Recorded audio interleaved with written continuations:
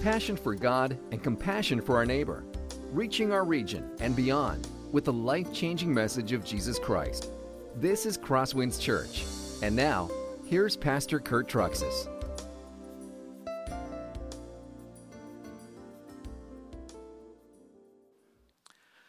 I don't know if you guys have been looking at the news, but it's not really a lot of good news right now. They're saying that we're in what's called a financially tough situation, that the average family, it's now costing them $175 a month more to survive this year than it did the same month last year. It's hyperinflation. And we're not going to see an end to it anytime soon. A lot of it is coming our way. We're in financially difficult times. By the way, as we've seen in our study in previous weeks, we're also in spiritually difficult times. We've been studying the book of Jude, and Jude talks about apostasy and false teachers who've slipped into the church, who try to take people away from Jesus Christ. And you and I know there's a lot of them out there. I mean, they have their books on the bookstore shelves. They're on the internet. People are following them. People are downloading them, and they're being led astray. Well, this morning, I don't really have an answer for how to handle financially difficult times. The book of Jude does have an answer for us about how to handle spiritually difficult times. And that's what we're going to be looking at this morning. Incidentally, if you're new, my name is Kurt. I'm one of the pastors. It's great to have you. We're in a really exciting time here at Crosswinds Church. Many of you know that we just recently finally acquired the north side of the North Mall in Spencer. That'll be our new Spencer campus facility. And then last week, by the way, we just launched a church app. So I hope, by the way, that you take the time to scan the QR code in your bulletin and download that church app. In the next few weeks, our old church app software called Realm is going away, and I want you to be prepared about that. So the new stuff is pretty neat. Also, we sent out to you this week, if you're a member, we sent out to you the proposed budget for the new Spencer campus and the restoration project that will be involved there. As you saw in the budget we sent to the members, it's a $640,000 budget we've proposed. About $500,000 of that will be dedicated to Spencer campus renovations. $140,000 or so of that will be dedicated to some things we'd like to fix here on the Spirit Lake campus that have been sitting around for a while. And we also mentioned to you in that letter that there's 2 times for town hall meetings where you can ask questions about that budget, and one of them is after second service today, so I just want to remind you about that. In addition, we have a lot of exciting stuff going on in the teaching. We're going to study the book of Jude this morning, and then we're going to study Jude next week, and next week we're actually going to finish the book of Jude. Right after that, Pastor Jordan and I are going to launch into a short 4-week series where we're going to share with you the 5-year vision that the elders have been working on for Crosswinds Church on both campuses. So it'll be fun to be able to share with you what's been a lot of work on the elders' part and just to do some Bible teaching about the things we'll be doing over the next 5 years. But today, we're going to be in Jude, verse 17 through 23. And there's actually a lot of text, if you guys know me. That's a lot to cover. But we're going to try and cover all that to stay on task. So have your Bibles, if you can. Turn to Jude, verse 17. If you don't have your Bibles, that's fine. Just go ahead and stand out of reverence for the Word of God. I'll read verses 17 through 23, then we'll dive into our study together. It says, "But you must remember, beloved, the predictions of the apostles of our Lord Jesus Christ. They said to you, in the last time there will be scoffers, following their own ungodly passions. It is these who cause divisions, worldly people, devoid of the Spirit. But you, beloved, build yourselves up in your most holy faith. Pray in the Holy Spirit. Keep yourselves in the love of God, waiting for the mercy of our Lord Jesus Christ that leads to eternal life. And have mercy on those who doubt. Save others by snatching them out of the fire. Do others show mercy with fear, hating even the garment stained by the flesh." That ends the reading of God's word. You can be seated. Now, I usually encourage you, by the way, to make sure you take out your notes and follow along with your notes that are in your bulletins. I want you to do that. But by the way, I also mentioned that we just launched the new church app. And let me just show you a little bit on that church app page. Go ahead and throw that up there if you could, Tyler. There's a sermon notes section there. And somehow I'm, okay, there we go. The sermon notes section. If you click that, go ahead, Tyler, one deeper. You'll see we have the sermon notes available for you in the app in a variety of ways. And I want to show you this because this week we are beginning to offer the bottom one, which is called the YouVersion. So go ahead and click one more. If you guys use the Bible app, which I know a number of you do, you can click on that, and that'll bring the notes right into your Bible app for you. So hopefully this will help you be able to keep your notes for the things we study in a nice organized way, and you can be able to refer back to them with some kind of regularity. So let's study these verses here. Verse 17, which we just started, is actually sort of a turning point in this letter. Up to this point in the letter, Jude has constantly been talking about these people we call the apostates. People who claim to love Jesus. They don't actually love Jesus. They get in the church and they want to pull people away from Jesus in the church. In fact, he introduced us to them in verse 4 when he said this: certain persons have crept in to your church unnoticed, ungodly people who have turned the grace of God into a license for sexual immorality. And then from that point forward, he's been talking about these apostates. For instance, in verse 8, he continues to talk about these men. Verse 10 talks about these men. Verse 12, these men. But then we get to this verse, and it changes direction. He starts with essentially saying, but you. This part of the letter is addressed to us. What Jude is going to do, he's going to tell us how to survive in apostate times. How do we survive in spiritually difficult times when there's so many false teachers around us, and false teachers who have even infiltrated the church itself? And he's going to give us 3 big points that we need to know to be able to survive these spiritually difficult times. 1, we're going to have to remember that the apostles warned us about this in the past. Number 2, we're going to have to remain connected to Jesus Christ in the present. And number 3, we're going to have to rescue those people who've become entrapped in these false teachings so they don't ruin their future. So you can see it's a past, present, and future kind of arc he covers in the verses that we just read. So let's go ahead and look at this. Number 1, to survive apostasy, I must remember the words of the apostles. That's what he says in verses 17 through 18. But you must remember, beloved, the predictions of the apostles of our Lord Jesus. They said to you, in the last time there will be scoffers who follow their own ungodly passions. What this means is the presence of false teachers is certain. They're always going to be there. The apostles warned us it would be this way.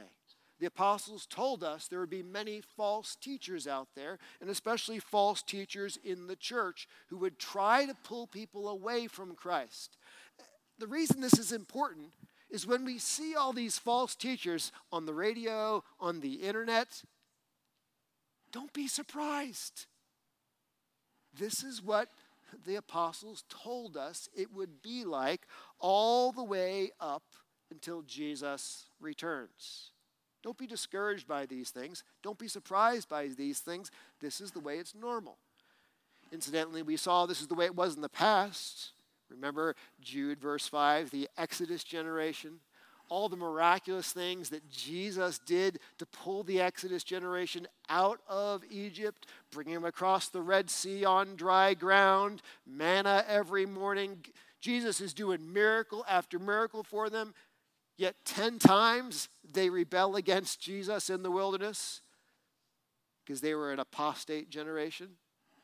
We saw there was apostasy even in the throne room of heaven. Remember the angels that rebelled against Jesus in heaven? They're called the fallen angels now. And Jude's point is, if there was apostasy and all these false teachers in the past, why do you think they won't be with us today in the present? It's just the way it's always been and always will be. And the apostles told us this. Look what it says. For instance, Jesus said this in Matthew 24:24. For false Christs and false prophets will arise and perform great signs and wonders so as to lead astray, if possible, the elect. If you read this, it's sort of implied that where are these people arising? Who are they trying to lead astray? They're arising in the church. False Christs, false prophets, to lead astray even the elect, the people who know Christ in the church. They can't do that, but they're going to try. Jesus says we should expect these things. Paul talks about this as well. And I really like this one. He says, for such men are false prophets, deceitful workmen, disguising themselves as apostles of Christ. And no wonder, for even Satan disguises himself as an angel of light. So it's no surprise if his servants also disguise themselves as servants of righteousness. Their end will correspond to their deeds. So Paul says to the Corinthians, when you have these people who come into your church who claim to be apostles of Christ, yet they're trying to pull you away from Jesus, don't let this throw you off. This is the way Satan works. He disguises himself as an angel of light, yet he's really about sinister works of darkness. Same way that his workmen act, just like he acts. Don't be surprised. Paul says the same thing to young Timothy, the next generation of apostles, if you want to call it. Now the Spirit expressly says that in latter times some will depart from the faith by devoting themselves to deceitful spirits and the teachings of demons. Timothy, you're going to have people that are going to be in the church. They're going to look like genuine followers of Christ in the church, but they're going to actually depart from the faith. And what they're going to start to follow is the teaching of demons. Don't be surprised when you see that happen. Don't be shocked when you see that happen. Expect it. Peter says the same thing. But false prophets also arose among the people, just as there will be false teachers among you, who will secretly bring in destructive heresies, even denying the master who bought them, bringing upon themselves swift destruction. Peter says, by the way, just expect there will be false prophets. That's the way it was in the Old Testament times among God's people. Expect it'll be that way in our times among God's people, that there will be false prophets rising up among us to lead people astray. Do not be surprised. Expect it. And isn't it true, if we didn't know that we should expect these things, we would be greatly discouraged by these things? True? Yeah. This is why we have to remember it was predicted in the past. Now, the next thing we see as we go forward in the text is this. The portrait of a false teacher is clear. What Jude says is if you look at the way that these apostates, these false teachers worked in the past, we will be able to develop a profile of how they will work among us in the present. We've seen this in previous weeks. Remember how Jude took us and we looked at the Exodus generation and how the apostates worked in that generation. And we looked at the very throne room of God and the fallen angels and how they worked. We looked at Sodom and Gomorrah and how the apostates worked there. We looked at Cain and how he worked. We looked at Balaam and how he worked at pulling God's people away from him. We looked at Korah. What Jude does is he doesn't go through all these things. Here he sort of makes a summary of the tactics and techniques that you can see that apostates used to try and derail the church in the past, so we know they'll use the same thing in the present. And here is Jude's summary list. First of all, he said, you will be able to recognize them because they are scoffers. They said to you, in the last times, there will be scoffers. Now you wonder, what is a scoffer? Scoffing means to mock someone. It means to ridicule someone. So the way you can recognize a false teacher or an apostate among us is what they do is they tend to mock and ridicule and belittle other Christians. They tend to think they're better, smarter, and wiser than other Christians. Scoffers also mock and belittle the traditional teachings of the church, the things that we have believed as Christians for 2,000 years. They'll say, that's foolish. Who actually believes that?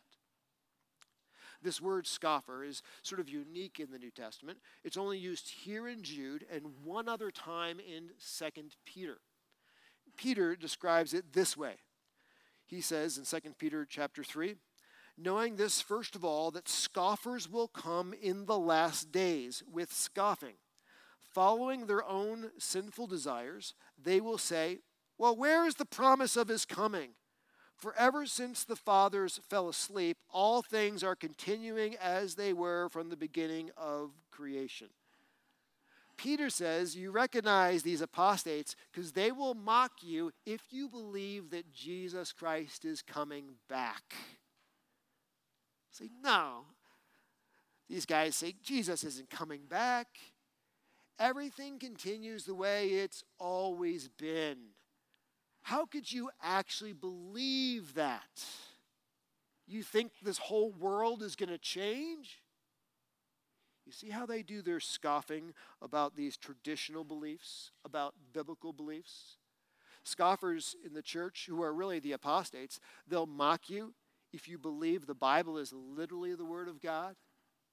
They'll mock you if you believe that Jesus Christ is the only way to be made right with God and there's no other religion that is true because Jesus is the only way. They'll say that can't be true. We're much more educated than that. If you say that we believe that God created the world in 6 days, they'll say, no, that's not true. We know it's all about evolution.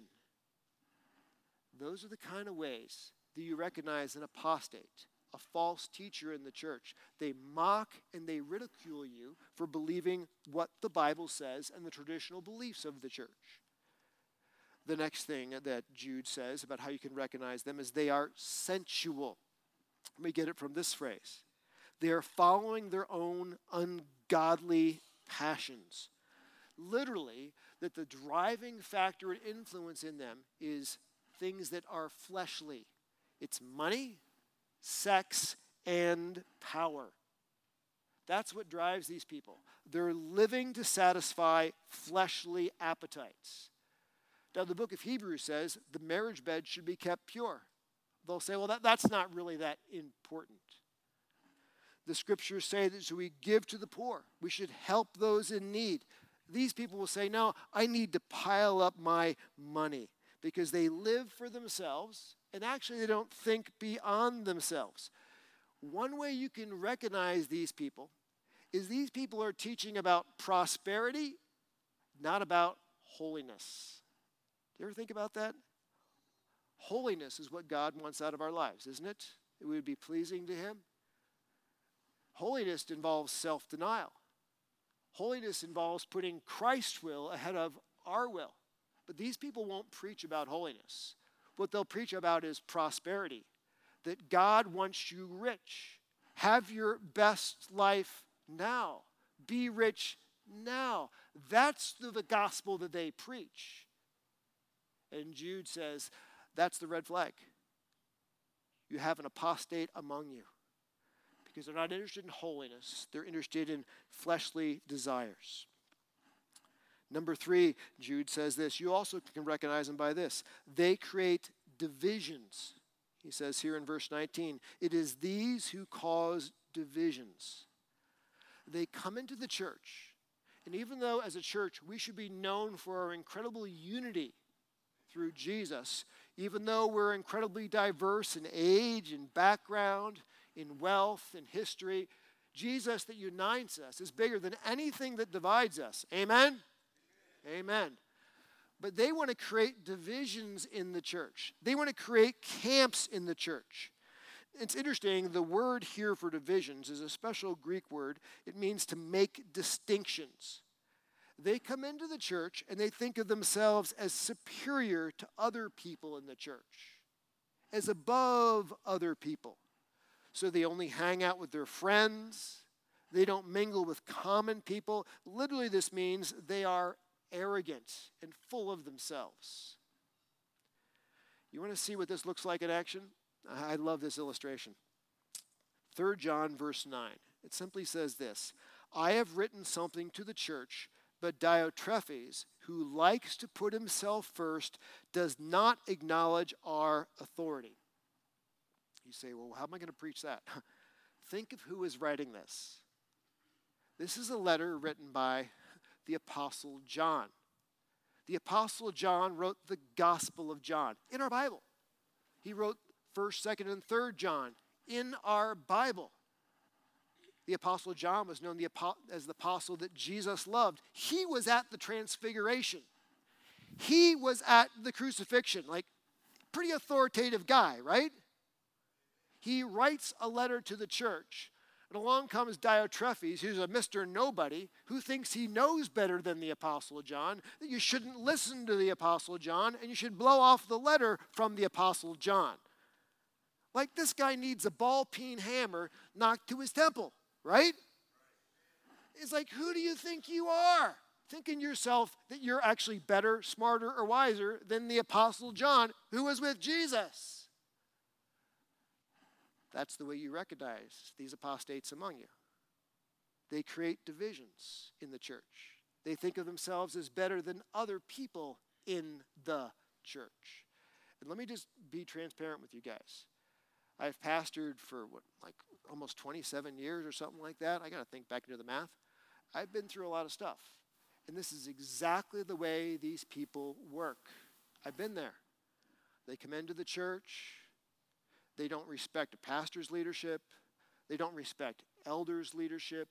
They create camps in foyers, and it's got like an in-group and an out-group. They try to tear apart the church. Jude is dead on, right in what he says. This is how you recognize him. It's not like a personality issue. It's a spiritual issue when you see these things. It's the way that these apostates are used by Satan to attack the church. Now, Jude gets really harsh here. He says, they are without the Holy Spirit. Literally, he says, they are worldly people, devoid of the Spirit.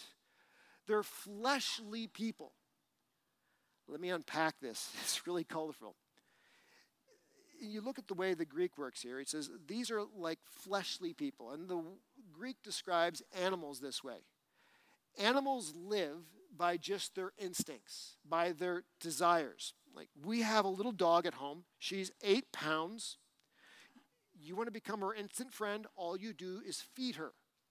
Anybody who will give her food, she'll follow you around the house. She hopes someday to be fed enough to go from 8 to 9 pounds. That's her big goal in life. But she's just a dog, and dogs will do anything for food. She lives for her fleshly desires. Now, Jude says they are not spiritual people. In fact, they're missing the Spirit. The idea is human beings, and as Christians, we don't just live for our fleshly desires. We have a sense of eternity. We know about right and wrong. We know about God. We can pray to God and be in a relationship with God. My dog cannot do that. Right? And what Jude says, by the way, he says, these people do not know God. They may claim to know God. They may claim they have all kinds of special spiritual experiences with God. Jude says it's all a smokescreen. It's all a sham. They are no different than an animal. All they are doing is living to satisfy their fleshly desires, whether that's money, sex, or power. They do not have the Holy Spirit in them. That's pretty direct. But that's the way that Jude summarizes them.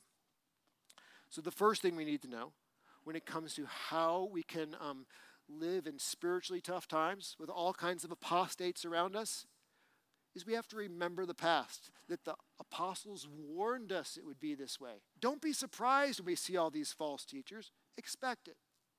Now he moves to the present. To survive apostasy, I must remain in a growing relationship with Jesus. And he gives us a couple points of what that looks like. First, we must build ourselves up in the faith. He says, but you, beloved, building yourselves up in the most holy faith. To be protected against the teachings of these false apostates, these false teachers, we must become scripturally strong. We must become doctrinally mature. In other words, we must take the time to build ourselves up spiritually. Sort of like going to the gym. You guys know that? Nobody can work out for you. You can't send your friend to the gym to get exercise for you. You have to take the time. I have to take the time to go and exercise. And if I don't do that time, we become physically weak and vulnerable. And it's the same thing when it comes spiritually. This is the book. We need to make the time to open the book, put our finger in the text, read the book, and try and understand the book so we can grow spiritually strong, so we become doctrinally mature, so we can know the truth. And by the way, I want to be clear about this. God is not just looking for us to gain knowledge.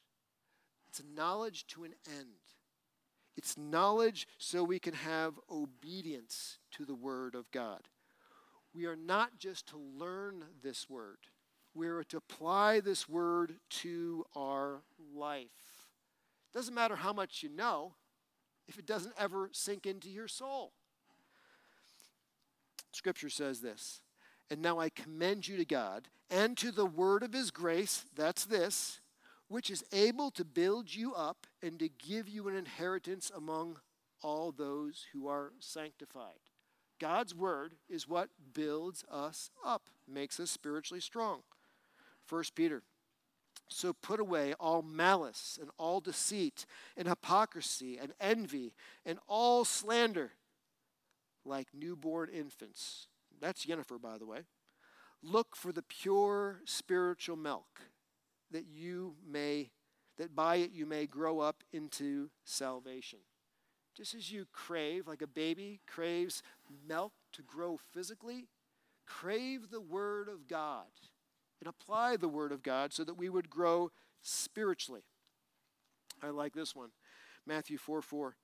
But he answered, it's written, man shall not live by bread alone, but by every word that comes from the mouth of God. Just as physical bread is important for physical life, which is why you must eat every day, the Word of God is spiritual bread. It is essential to spiritual life, and we must consume it every day to grow spiritually healthy and to stay strong. What this means is when we read the Word, by the way, as I said, we're not just reading it for information. We're reading it for obedience. We're reading it for application. We read the Word, and then we say, Jesus, how do you want me to apply this to my life? You do not read this book like you're trying to skim a newspaper article just to find a little bit of information. We read it slowly. I don't know about you, but sometimes I have to read the chapter, and then I have to reread the chapter. Sometimes I have to reread the chapter again. I have to underline what I'm reading. I have to circle what I'm reading. I have to interact with what I'm reading. Otherwise, what happens, it doesn't get into my soul. And chances are it won't get into your soul either. You see, if you read the Bible just skimming for information and you don't apply it, what happens is your heart grows hard. But if you read the Bible and you say, Jesus, how does this apply to my life and my family today? What happens is your heart grows soft. And God applies the word. And this is all part of him growing you up so you're not taken in by the spiritual con man who will try and take you away. Because the better you know the word of truth, the better you can sniff out somebody who's telling you a lie. Incidentally, it says in Ephesians 4, and he gave the apostles, the prophets, the evangelists, and the shepherds and the teachers. And you say, well, what does that have to do with anything? Just as important as personal study of the Word of God, quite honestly, is to be under the teaching of pastors and teachers who teach you the Word of God. The reason that God gave pastors and teachers, which is what we just read in Ephesians, is because we need them.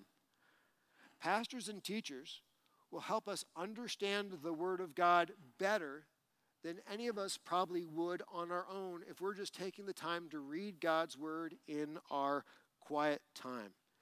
So that's a job of a pastor and teacher, is to expound, teach, illustrate, apply the Word for the people of God. And by the way, let's look at one thing it says here. All Scripture is breathed out by God. It's profitable for teaching, for reproof, for correction, and for training in righteousness. Why? That the man of God may be complete, equipped for every good work. That's why we keep our finger in the text here at Crosswinds. Now, Jude moves on.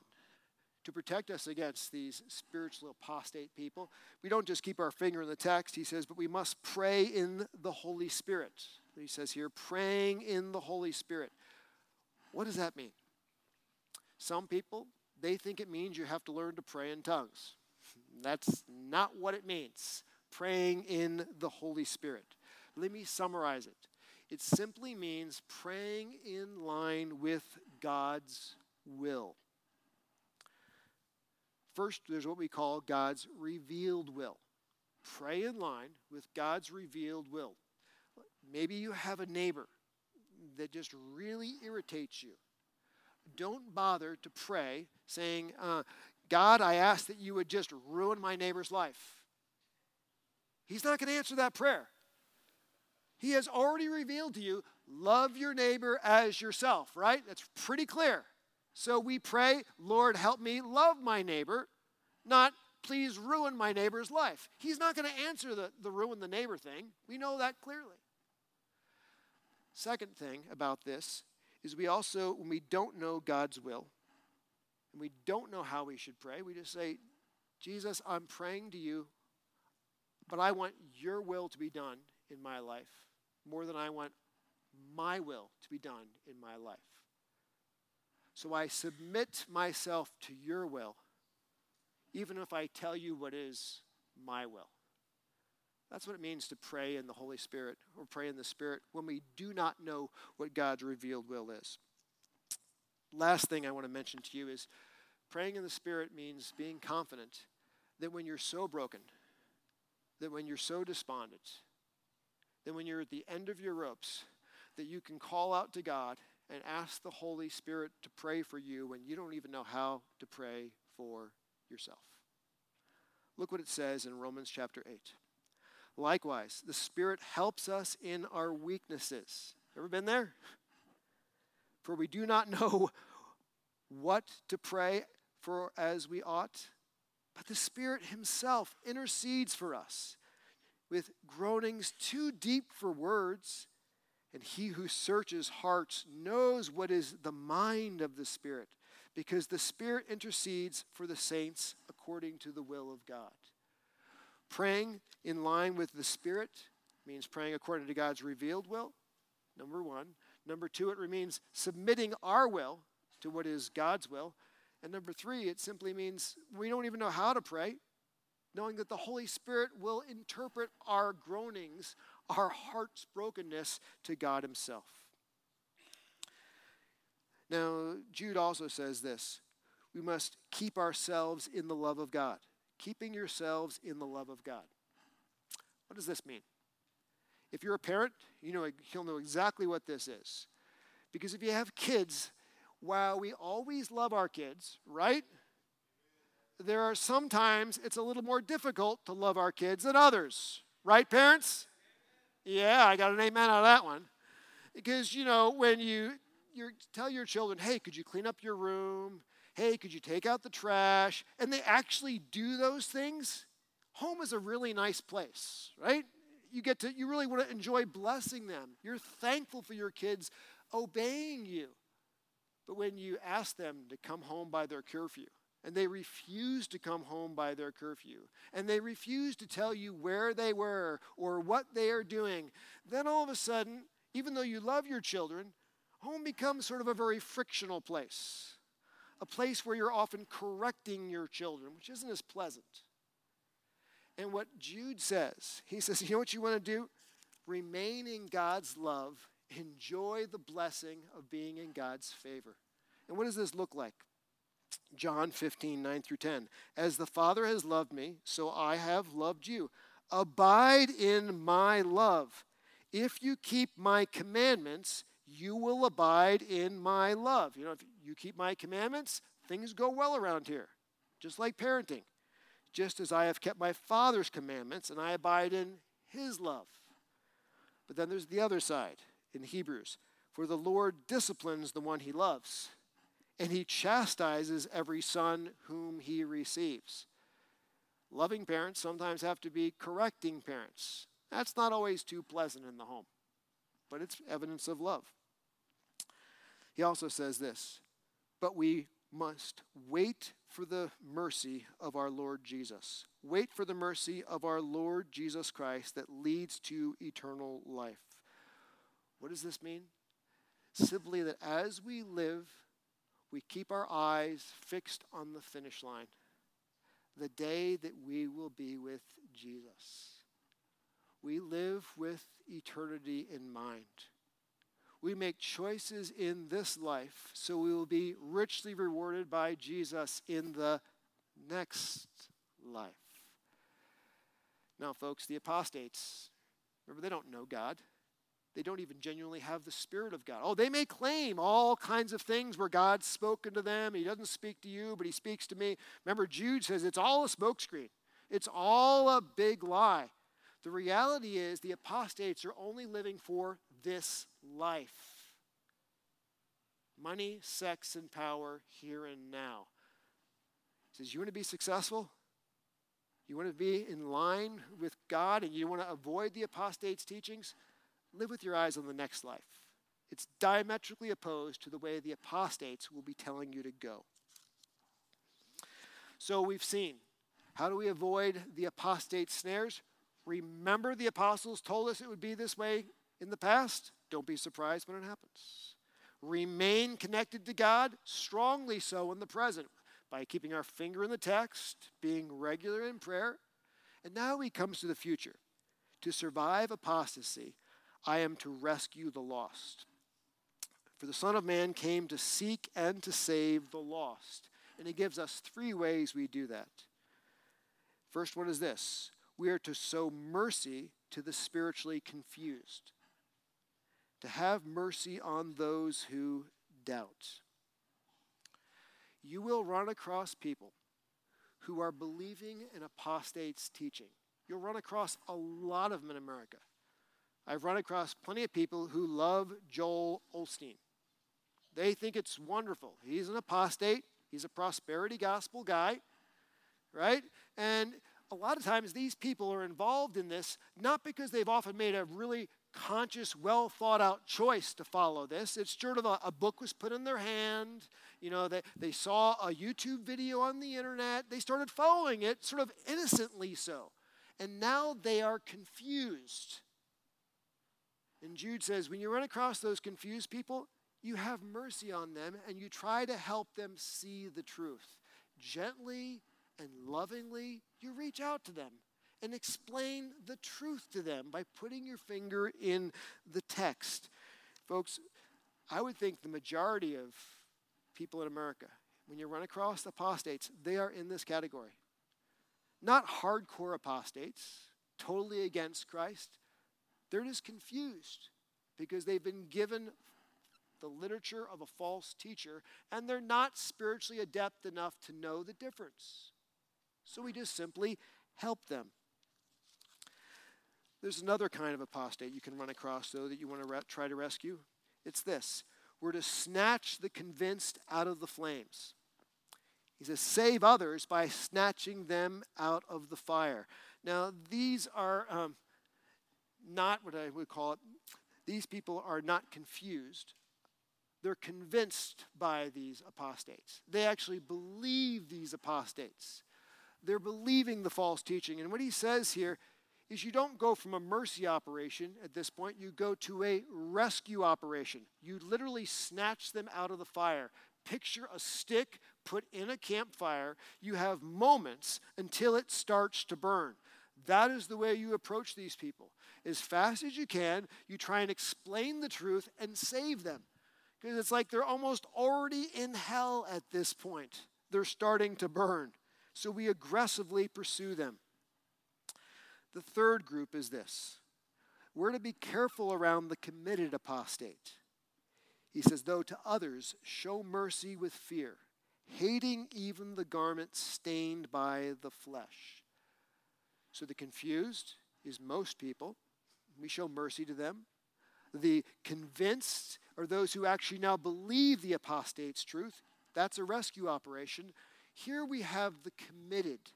These are the hardcore apostates who really almost are satanic at this point. They're people who are actually going out of their way to spread the false teaching. And they're very subtle. They're very deceptive.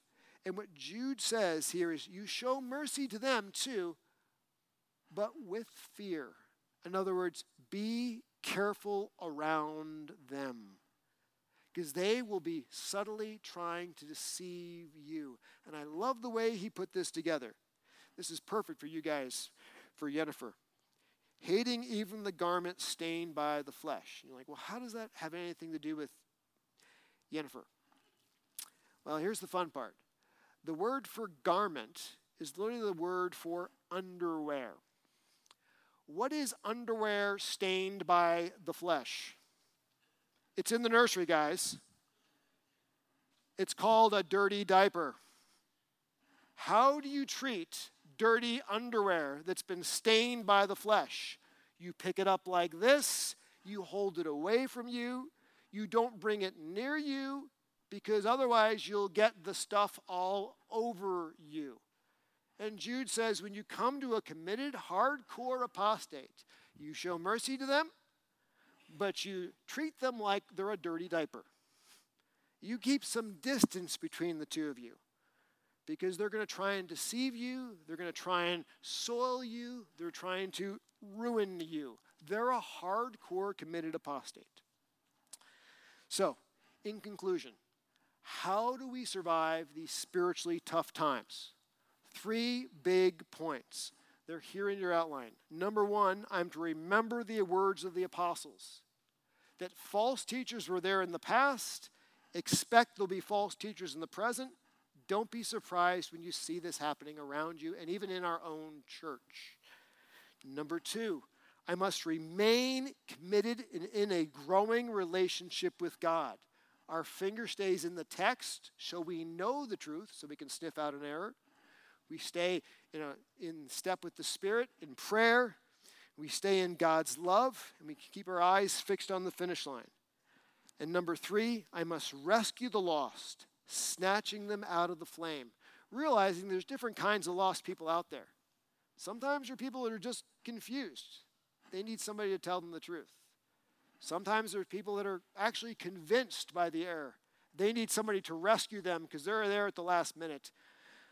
But there's also people that are hardcore committed apostates. We show mercy to them, but we also keep them at arm's length so their filth doesn't become part of our life. Let's pray.